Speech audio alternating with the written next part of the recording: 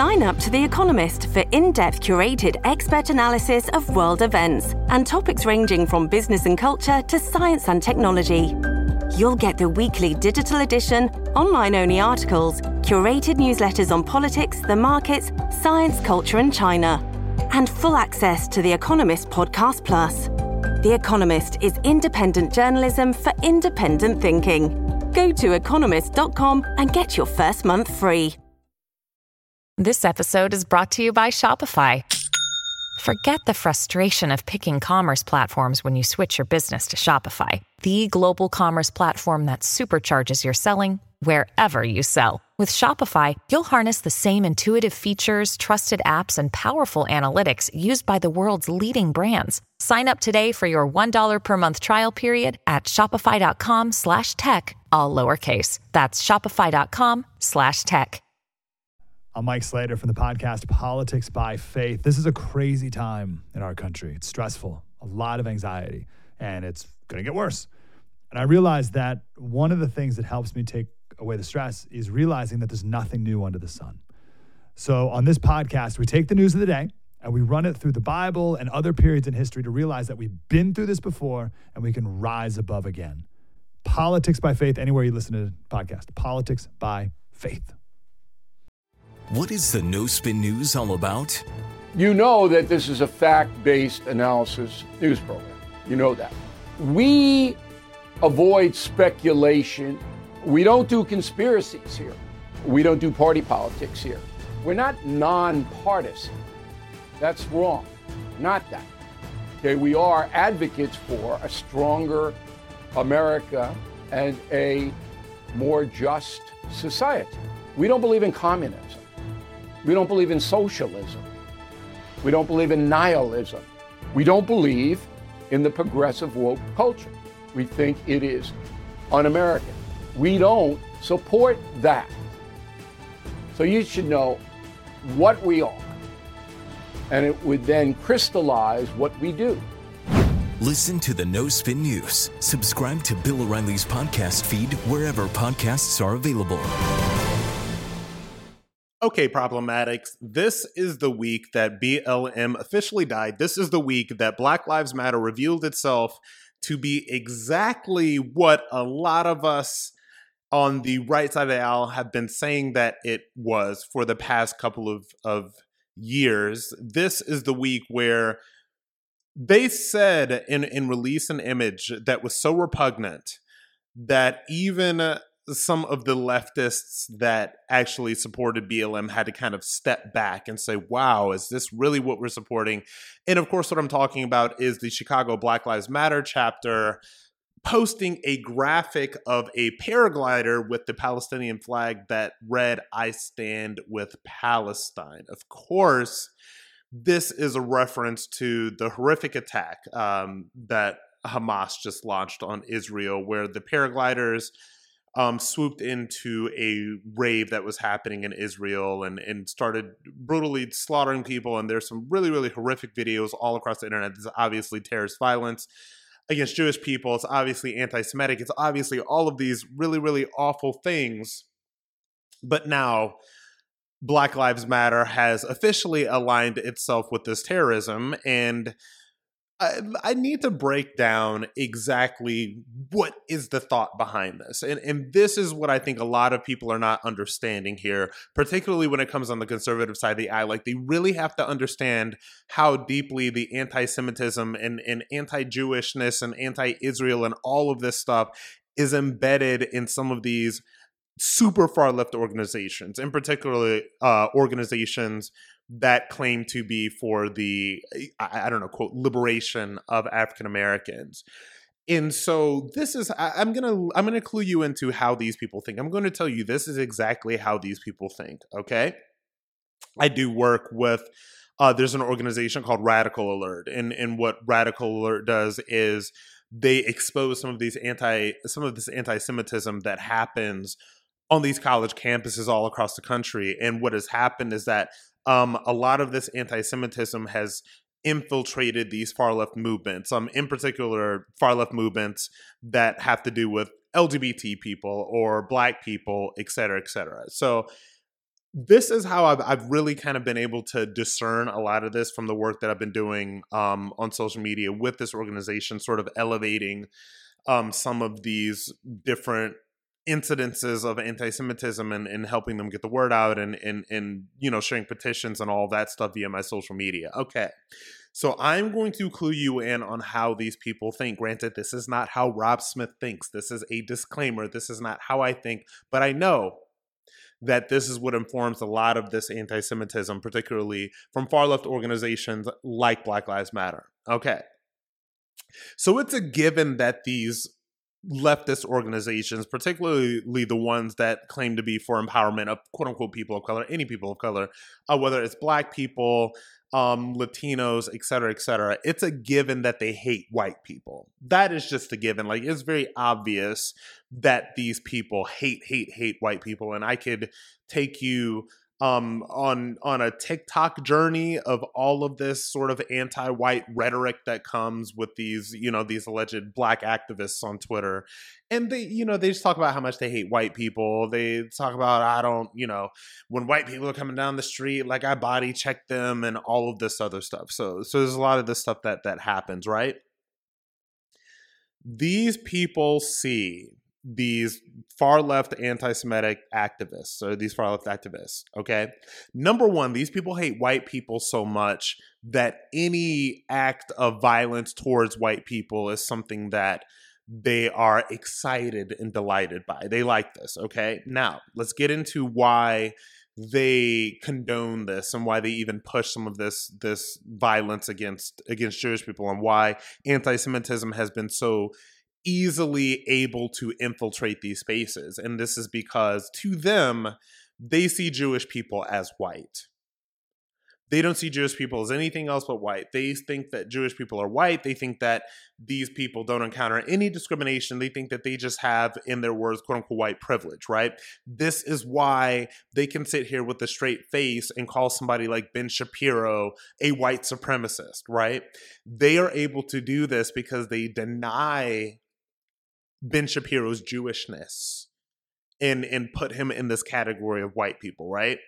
And so now that we have established that a lot of these Black people on the very far left, mind you, I don't even believe that this is mainstream Black liberal thought. Mainstream Black liberal thought is definitely anti-white, for sure. And there's a lot of license for them to say all these horrific things about white people.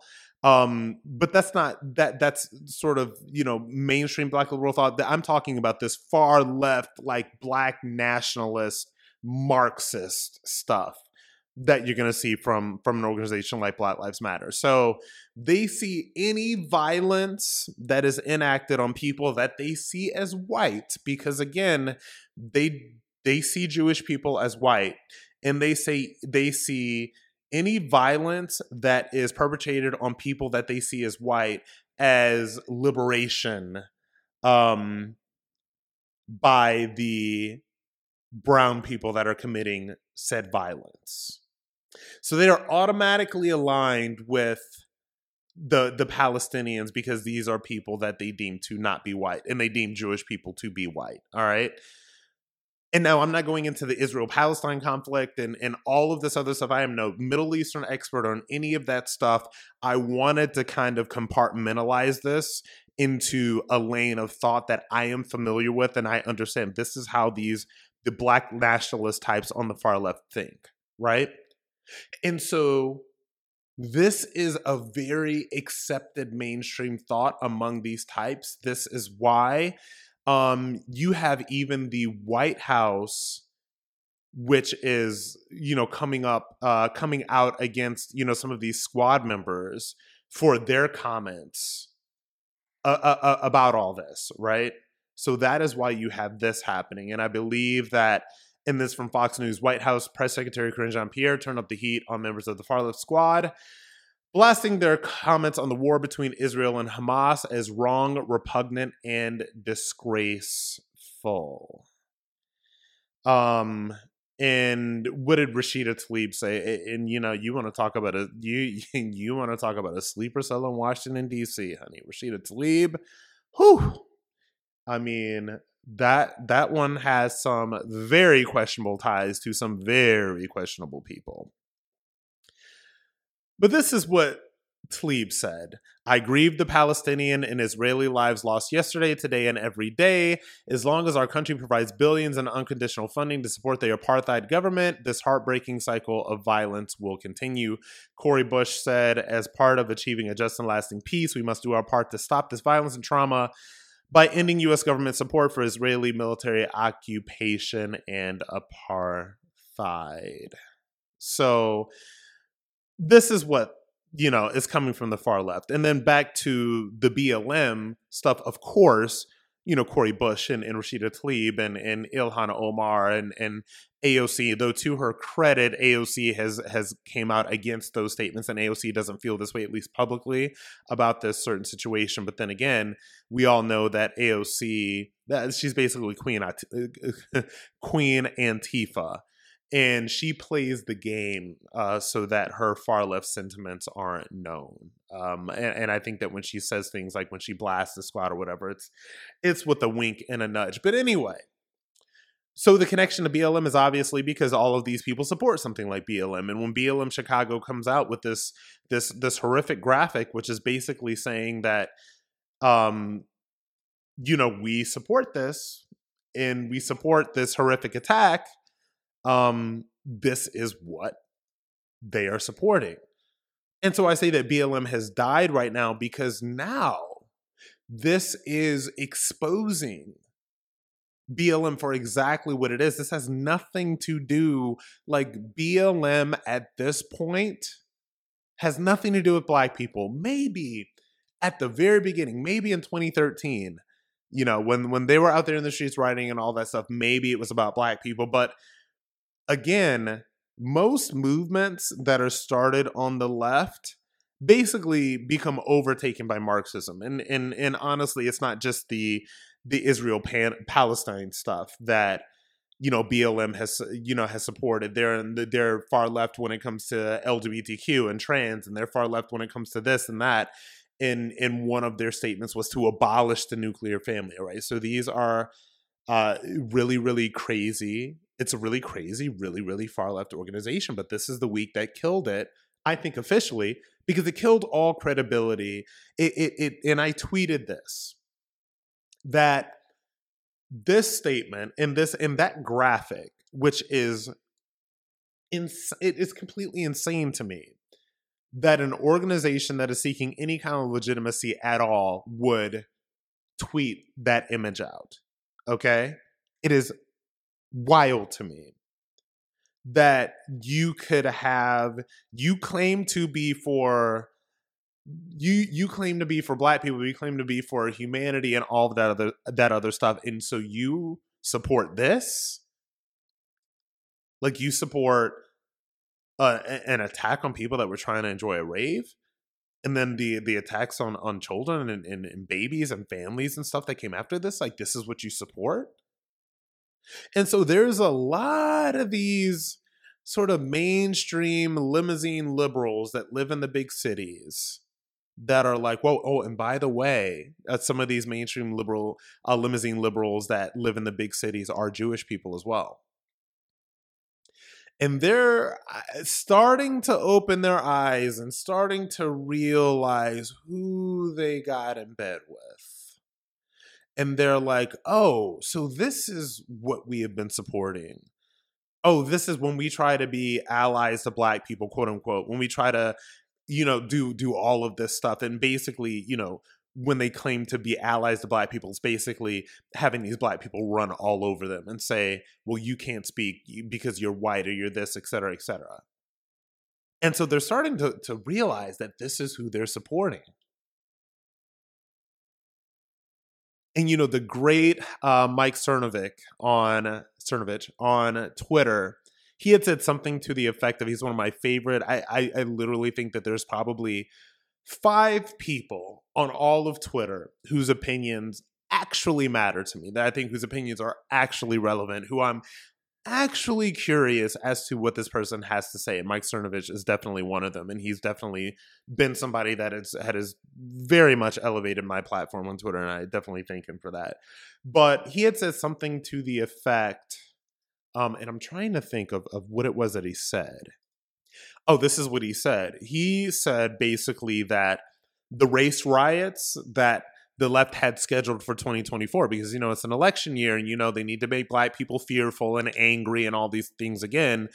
And the use of BLM to them is basically a cell to activate, you know, their foot soldiers that need to be on the street screaming and angry about something. And there's all sorts of stuff that came out. I remember in 2020, you know, look, like BLM was being funded inadvertently by the federal government. Remember when Kamala Harris, who I believe was the VP nominee at that point in 2020, was basically tweeting out GoFundMes to help bail out the people who burned down Minneapolis out of jail and all of this other stuff. So Cernovich said that this is going to complicate the race riots that they had scheduled for 2024, because now when people say BLM, and even though, you know, Google can kind of clean this up a little bit, now when people say BLM, it's just not going to be taken seriously anymore.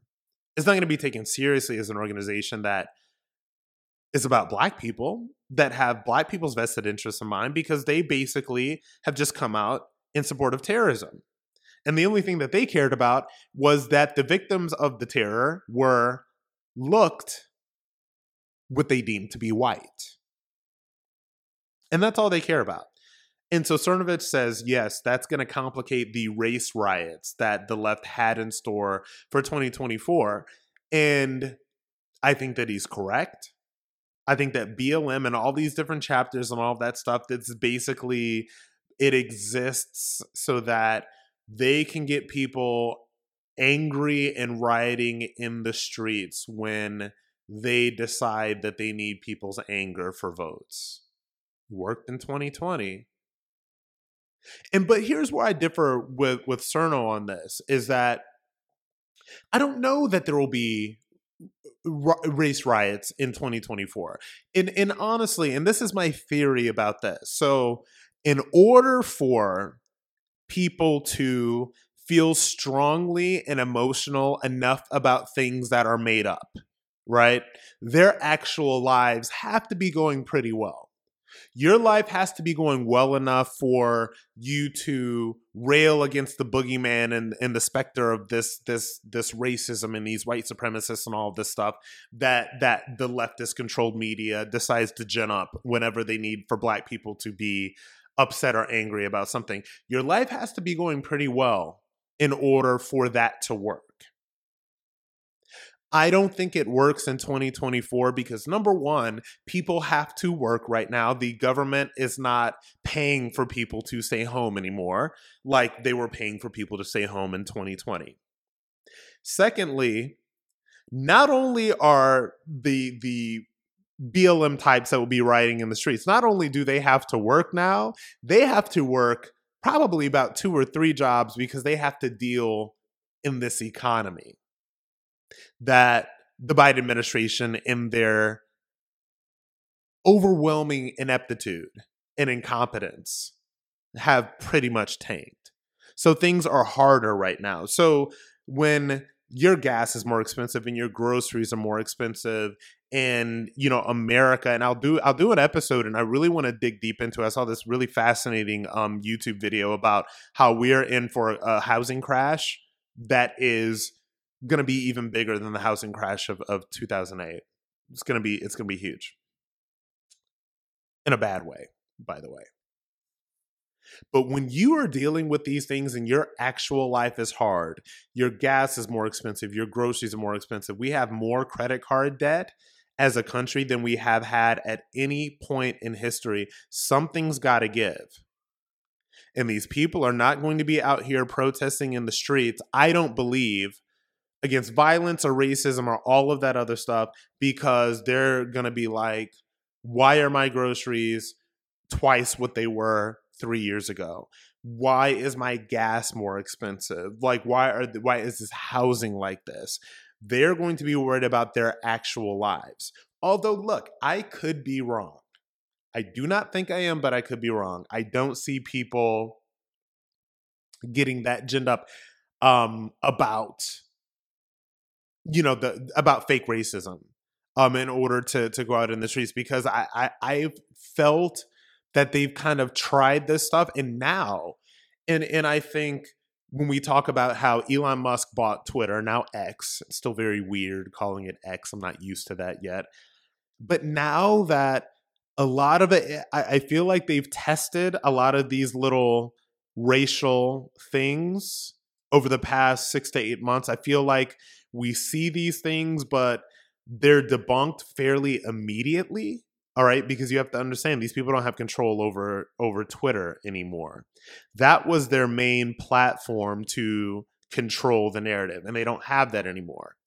And so now they're unleashing, the power that the left has in government to go after Elon Musk, because he took away their censorship toy.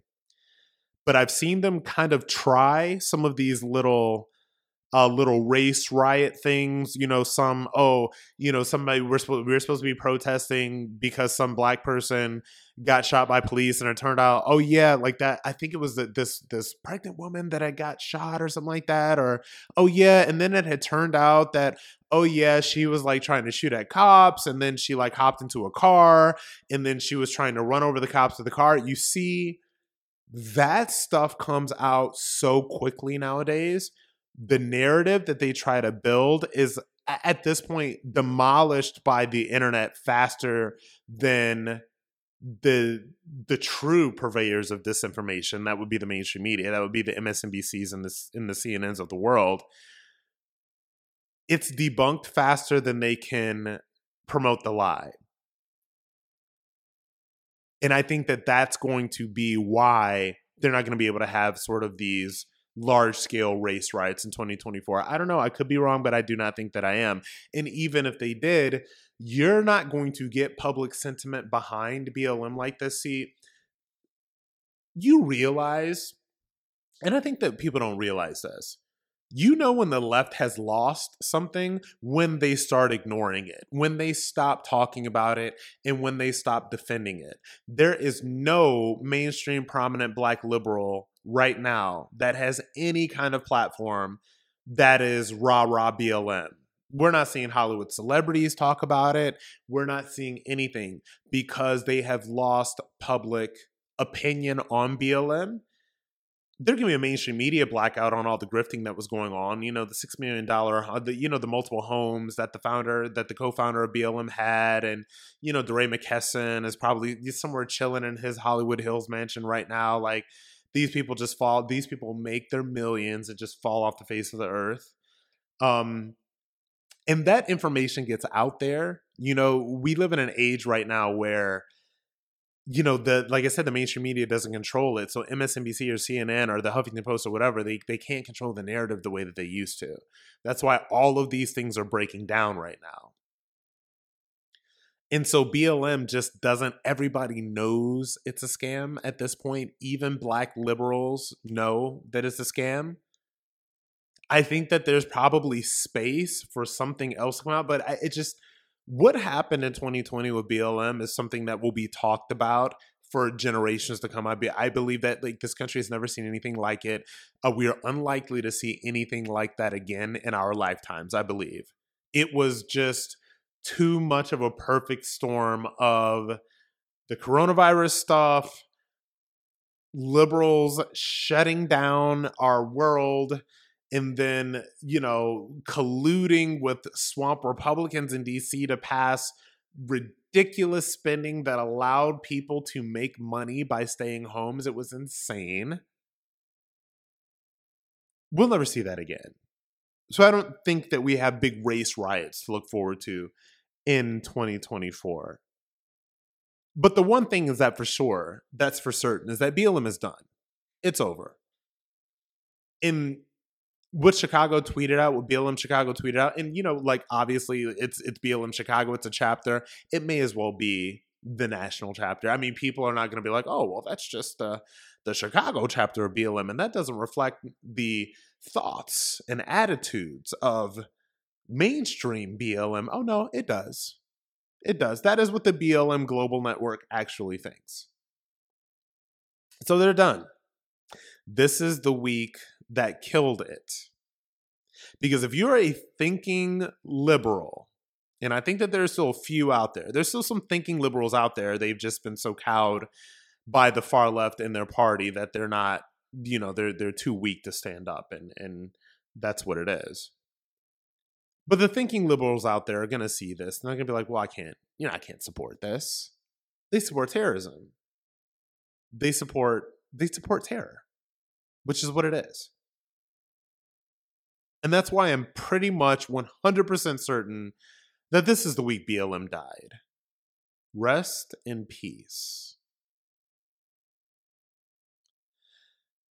All right, Problematics, you can follow and download this podcast at Apple Podcasts, iHeart Podcasts, or wherever you get your podcasts. Please follow me, Facebook, Twitter, Instagram, and TikTok at Rob Smith Online. Thank you so much for listening, and I will see you on Monday.